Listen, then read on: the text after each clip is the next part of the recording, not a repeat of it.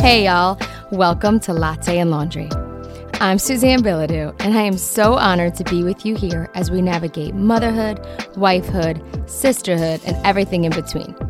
This is a podcast for my fellow imperfect people who want to grow in greater communion with our most perfect God. So join me and my friends as we laugh, cry, dive deep, and explore with one another as we journey towards stilling our souls while moving our world.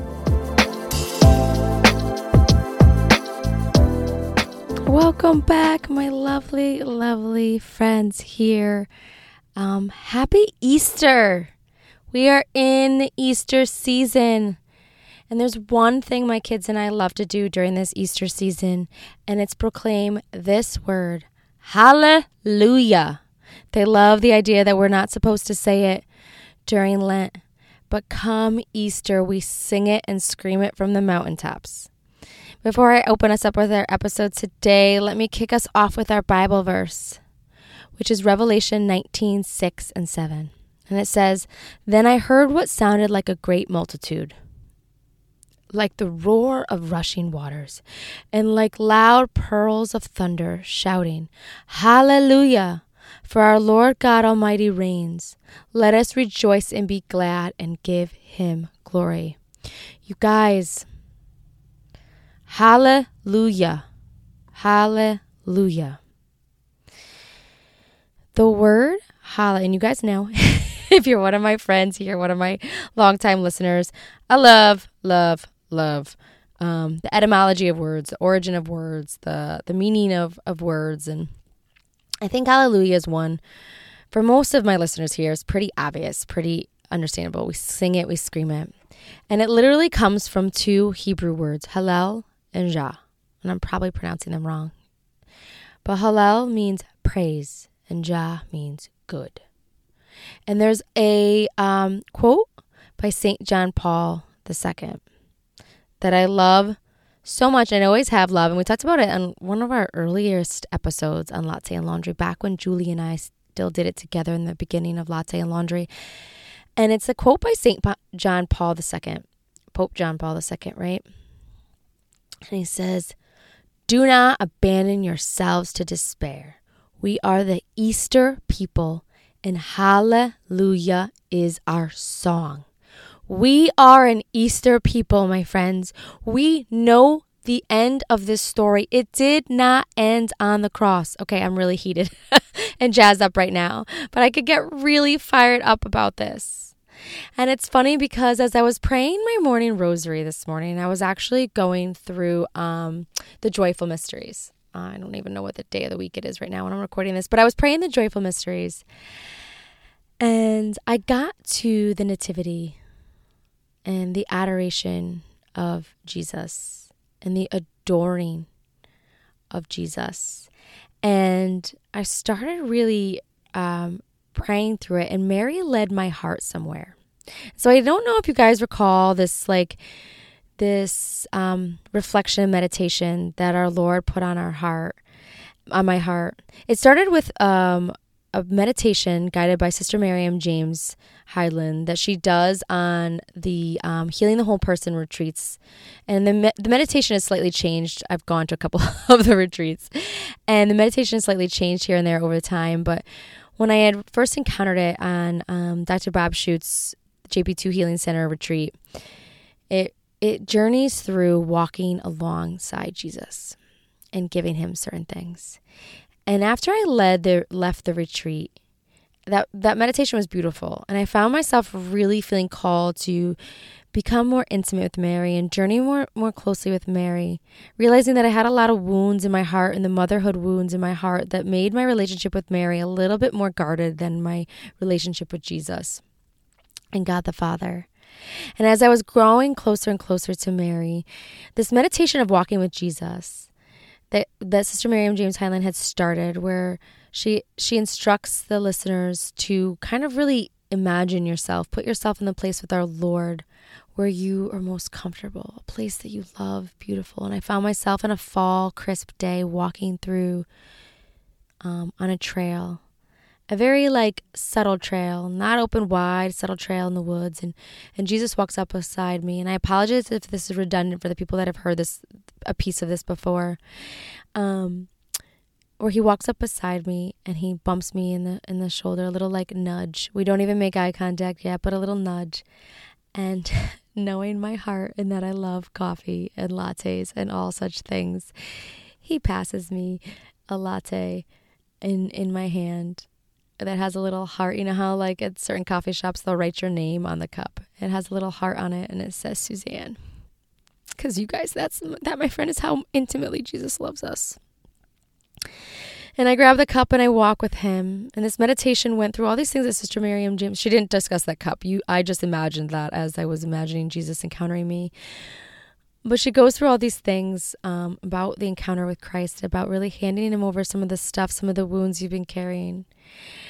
And it left there. And as I came home and weeks later, as I'm journeying more intimately with Mary, I suddenly had a flash of this meditation, an image of walking with Jesus in these woods again. And he leads me around a curve, and I could see he's bringing me somewhere, and he led me to the Blessed Mother, Mama Mary herself. And as he led her to me, he like departed from me. And at first my heart was anxious and worried because Jesus is my guy. What are you doing? How are you walking away from me? Like, I love Mama Mary, but don't want to leave you. And it was this real tender gaze he gave me of like, he's not leaving me. But what he did was he ruffled through the leaves, and buried into the leaves there, he picked up a cross, a huge cross that he mounted into a stone that was laid next to me and Mary. And he mounted it up, and then he climbed up onto the cross. And there I stood with Mary, gazing at Jesus on the cross. And it was this real revelation that he gave me, that Mama Mary desires to be what helps you stand in perfect gaze at me, in the crosses and the suffering, precisely in the most beautiful place that he has loved us, which is upon the cross. And as I was praying my joyful mystery this morning, and I got to the nativity and the adoration of Jesus himself, Mary whispered into my heart that the most beautiful place to adore him is not in his beautiful, most adorable little self in the manger, but instead adoring him upon the cross. And that pierced me profoundly because, you guys, this is the place Christ loves us with arms stretched open to embrace us most perfectly, nailed to a cross. And it just led to this realization of hallelujah is our song. That is not the end of our story, you guys. We are not left in despair, as some of the disciples felt on that day as they ran away, as they were distraught and discouraged by their Savior. Their King was killed. Could they lean on all the promises that he had told them?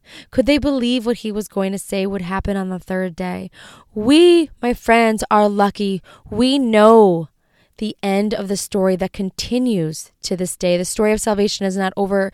It is alive within us ourselves each and every day, because he on Easter rose again, right? And because of this, because of the sacrifice in which he laid out his life for us and rose again to open the gates of heaven, hallelujah is our song. And I'm not going to even try to sing it because you guys do not want that.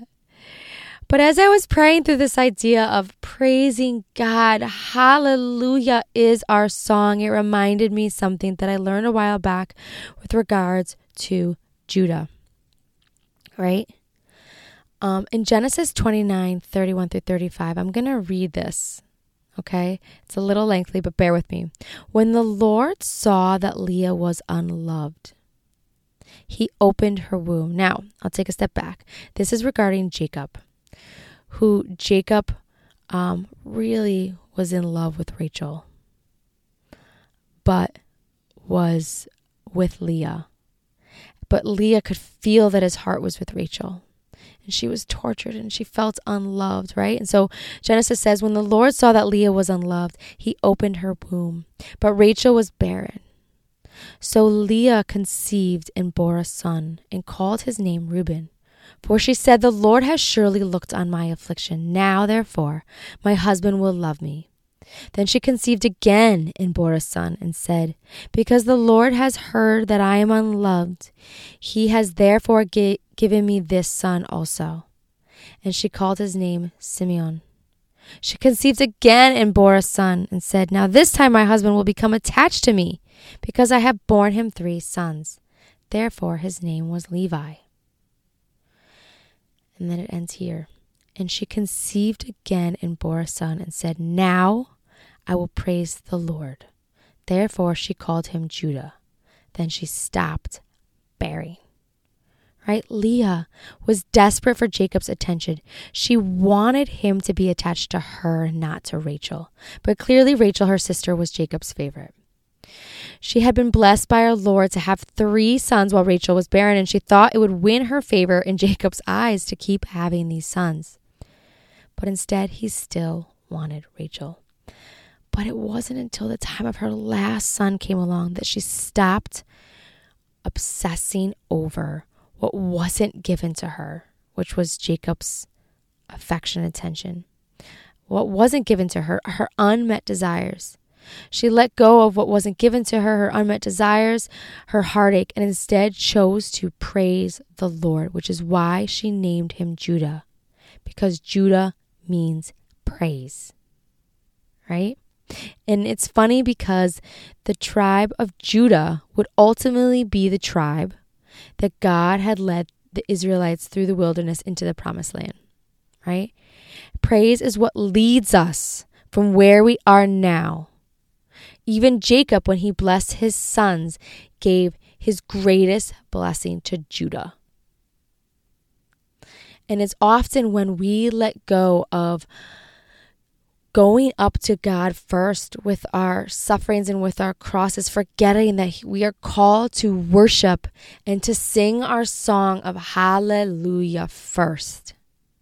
That our hearts are converted towards Christ, moved with an openness towards him, allowing us to more intimately know him and pour out all that we are experiencing. He already knows the pains and sufferings. He already knows all the desires of our hearts. He's asking us to come to him with those, but we must not forget to go up the mountain first, just as God told the tribe of Judah to go up to the battlegrounds first. Fight the battle with the tribe of Judah. Praise first, right? Years later, when Joshua died, he was the leader of the tribes of the Israelites after Moses died. The children of Israel asked the Lord, who shall go up first against the Canaanites to fight against them? And the Lord said, Judah shall go up. We see the same thing in Judges, where Judah was sent first. When it was the battle, Judah went up first. This is actually like a picture for us, my friends. This is a prophetic way of showing us, my friends, that we are called to go into battle. Whether it's the struggle, the heart battle within ourselves, the marital issues we're having, the heartaches we are as mamas to olders and mamas to littles that we are experiencing, the battle that are raging sometimes with our family of origin, coworkers, colleagues, or betrayals of friends and loved ones.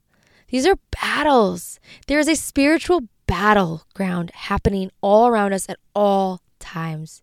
And we are called to send Judah up first, praising our Lord first. I don't know what battle you are facing. I don't know what it is that you are experiencing, but I can promise you this: we are all experiencing battles this very day, big and small. And this is just a good calling as we experience and we rejoice in the goodness of Easter. We rejoice in all that Jesus did for us. To remember that hallelujah is our song. Praise be to God first and foremost, so that we are equipped and ready for the battleground. We are equipped and ready to call Jesus into our hearts, to lay our lives on the line, to pray with him and meet him in the most intimate corners of our hearts, so that we may go out and love as he has called us to love. And as I sat at a family adoration that we had recently, I was completely overwhelmed. I'm reading this book, The Dolorous Passion of Our Lord Jesus Christ, and it's from the Visions of Anne Catherine Emmerich. And my beautiful, beautiful friend sent this to me before the start of this Lent, and it's so profound, the intimate details, the visions she had of the passion of Jesus. And one of the things that struck me so profoundly, and maybe I've already talked about it on here because I've talked about it a lot lately, and I apologize if I'm redundant, but it's so important, was this beautiful and yet painful idea of our Lord in the agony of the garden. When he saw what he was about to do, trembling, sweating blood, of all his capillaries breaking from how much intense pressure and stress that he was in for what he was about to endure. And one of the things he was envisioning as he was in the agony was the droves of people that would come to him, that would be united with our Lord forever in heaven because of his passion. But at the same time, he saw the droves of people that would turn their back on him, the droves of people that would walk by churches, walk by the Eucharist, disgrace him, in fact, persecute him and those who follow him. He saw this. And I've been moved to tears with this book. If you have not read it, I highly recommend checking it out, especially for the Lenten season. It's beautiful. And as I was moved to tears with this, I was sitting in family adoration this last week, and the music was playing, and I was in the back nursing the baby, and there was just tons of little kids and families praising Jesus in the Eucharist. And I was so overwhelmed in joy of the hallelujah that was our song. We weren't quite literally singing hallelujah at that time, but sheerly and purely by our desire to bring our children to him is a hallelujah like I've ever seen. And the heavens above, I just know the angels are rejoicing, seeing the families, the children coming to him in adoration for him in the Eucharist. And I'll be honest, I was completely overwhelmed before this recording because I got an email from a beautiful, beautiful young lady I ask you all to pray for, a beautiful wife and mama to 4. Lena, if you're listening, with regards to her own beautiful entrance into the church this Easter. Like, I could legit cry. Sorry. How beautiful it is to see the conversion in people's hearts and being drawn to him. I pray for all of my friends, my listeners, anybody else that's gone through RCIA that is becoming part of the Catholic Church through all the sacraments this Easter. That's one of the most beautiful parts of the Easter Vigil services is being a witness to something like Lena's journey of entering into the church. I'm so excited for you, and I feel so blessed to be part of knowing your journey. Like I said, as I saw and I felt completely overwhelmed with when I was in family adoration, the angels and the saints are rejoicing in the same way for all those entering the church this Easter. So I invite all of my listeners here to keep those prayers for all those that are already in the church. Pray for those that are entering the church this Easter. How incredibly beautiful. Your life is a hallelujah. But maybe for some, hallelujah is hard right now. And maybe right now you're struggling. Maybe right now it's hard for you to sing hallelujah from the mountaintops. And my friends, do not fall into the enemy's trap here. Do not fall into the devil's trap of wanting you to feel shamed, wanting you to feel less than in this area. But I have always felt and still convictedly believe that Christ knows what our baskets are full of. Whether we have crumbs or whether we abundantly have loaves and loaves of joy, comfort, and praise within us. When we are struggling and all we feel is an empty well, little crumbs within the basket, there is nothing too small for our Lord, for he can make and provide the fishes and loaves from the tiny scraps and crumbs that we have. So if all you can do today is say, Jesus, I love you. Jesus, I love you. That is a hallelujah reverberating throughout the entire world in the heavens above. So don't cut yourself short if you cannot be singing hallelujah from the mountaintops right now. But instead, give him the little crumbs that you have, and he delights in multiplying those beyond any measure. Right? It's like the lady who came to the temple and gave everything that she had, and it was only a few coins. That small, I love you, Jesus, may be more profound in your state of life right now than all the hallelujahs another person might be able to sing. So, my friends, I'm going to end it here, but I just hope you all have a blessed, blessed, blessed Easter season. I hope you're delighted with your babies, delighted with your spouses, and are praising Jesus, even if it's only in a small, tiny whisper. So let me close this in prayer. In the name of the Father, and the Son, and the Holy Spirit, amen. Lord, I praise you. I praise you for the goodness of the sacrifice that you gave us. Through your walk in Calvary, through the passion, through your agonizing pain. I praise you for being the Paschal Lamb, so that we all may live in the hope of knowing that one day our hallelujahs will never end.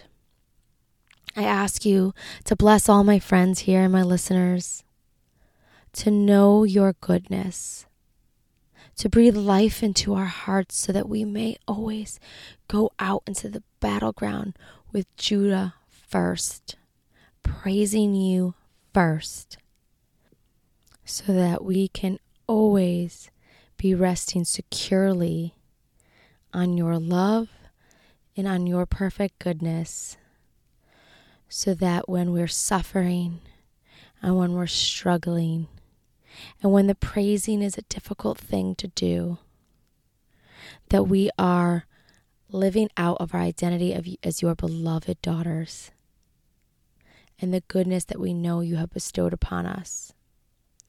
Mama Mary, I ask that you would intercede for all of us here. Intercede that our hearts know that it is that you desire to be that steadfast light in our lives, that we may be able to stand with you, adoring your blessed and beloved Son, Jesus Christ, adoring him not only in the manger and him coming in the incarnate, but instead adoring him in his most beautiful act of love for us on the cross. I ask all of this in Jesus' name, amen. In the name of the Father, and the Son, and the Holy Spirit, amen. Okay, my beautiful friends, happy Easter. I hope you all have a good one, and as always, I cannot wait to catch up with you next week. God bless.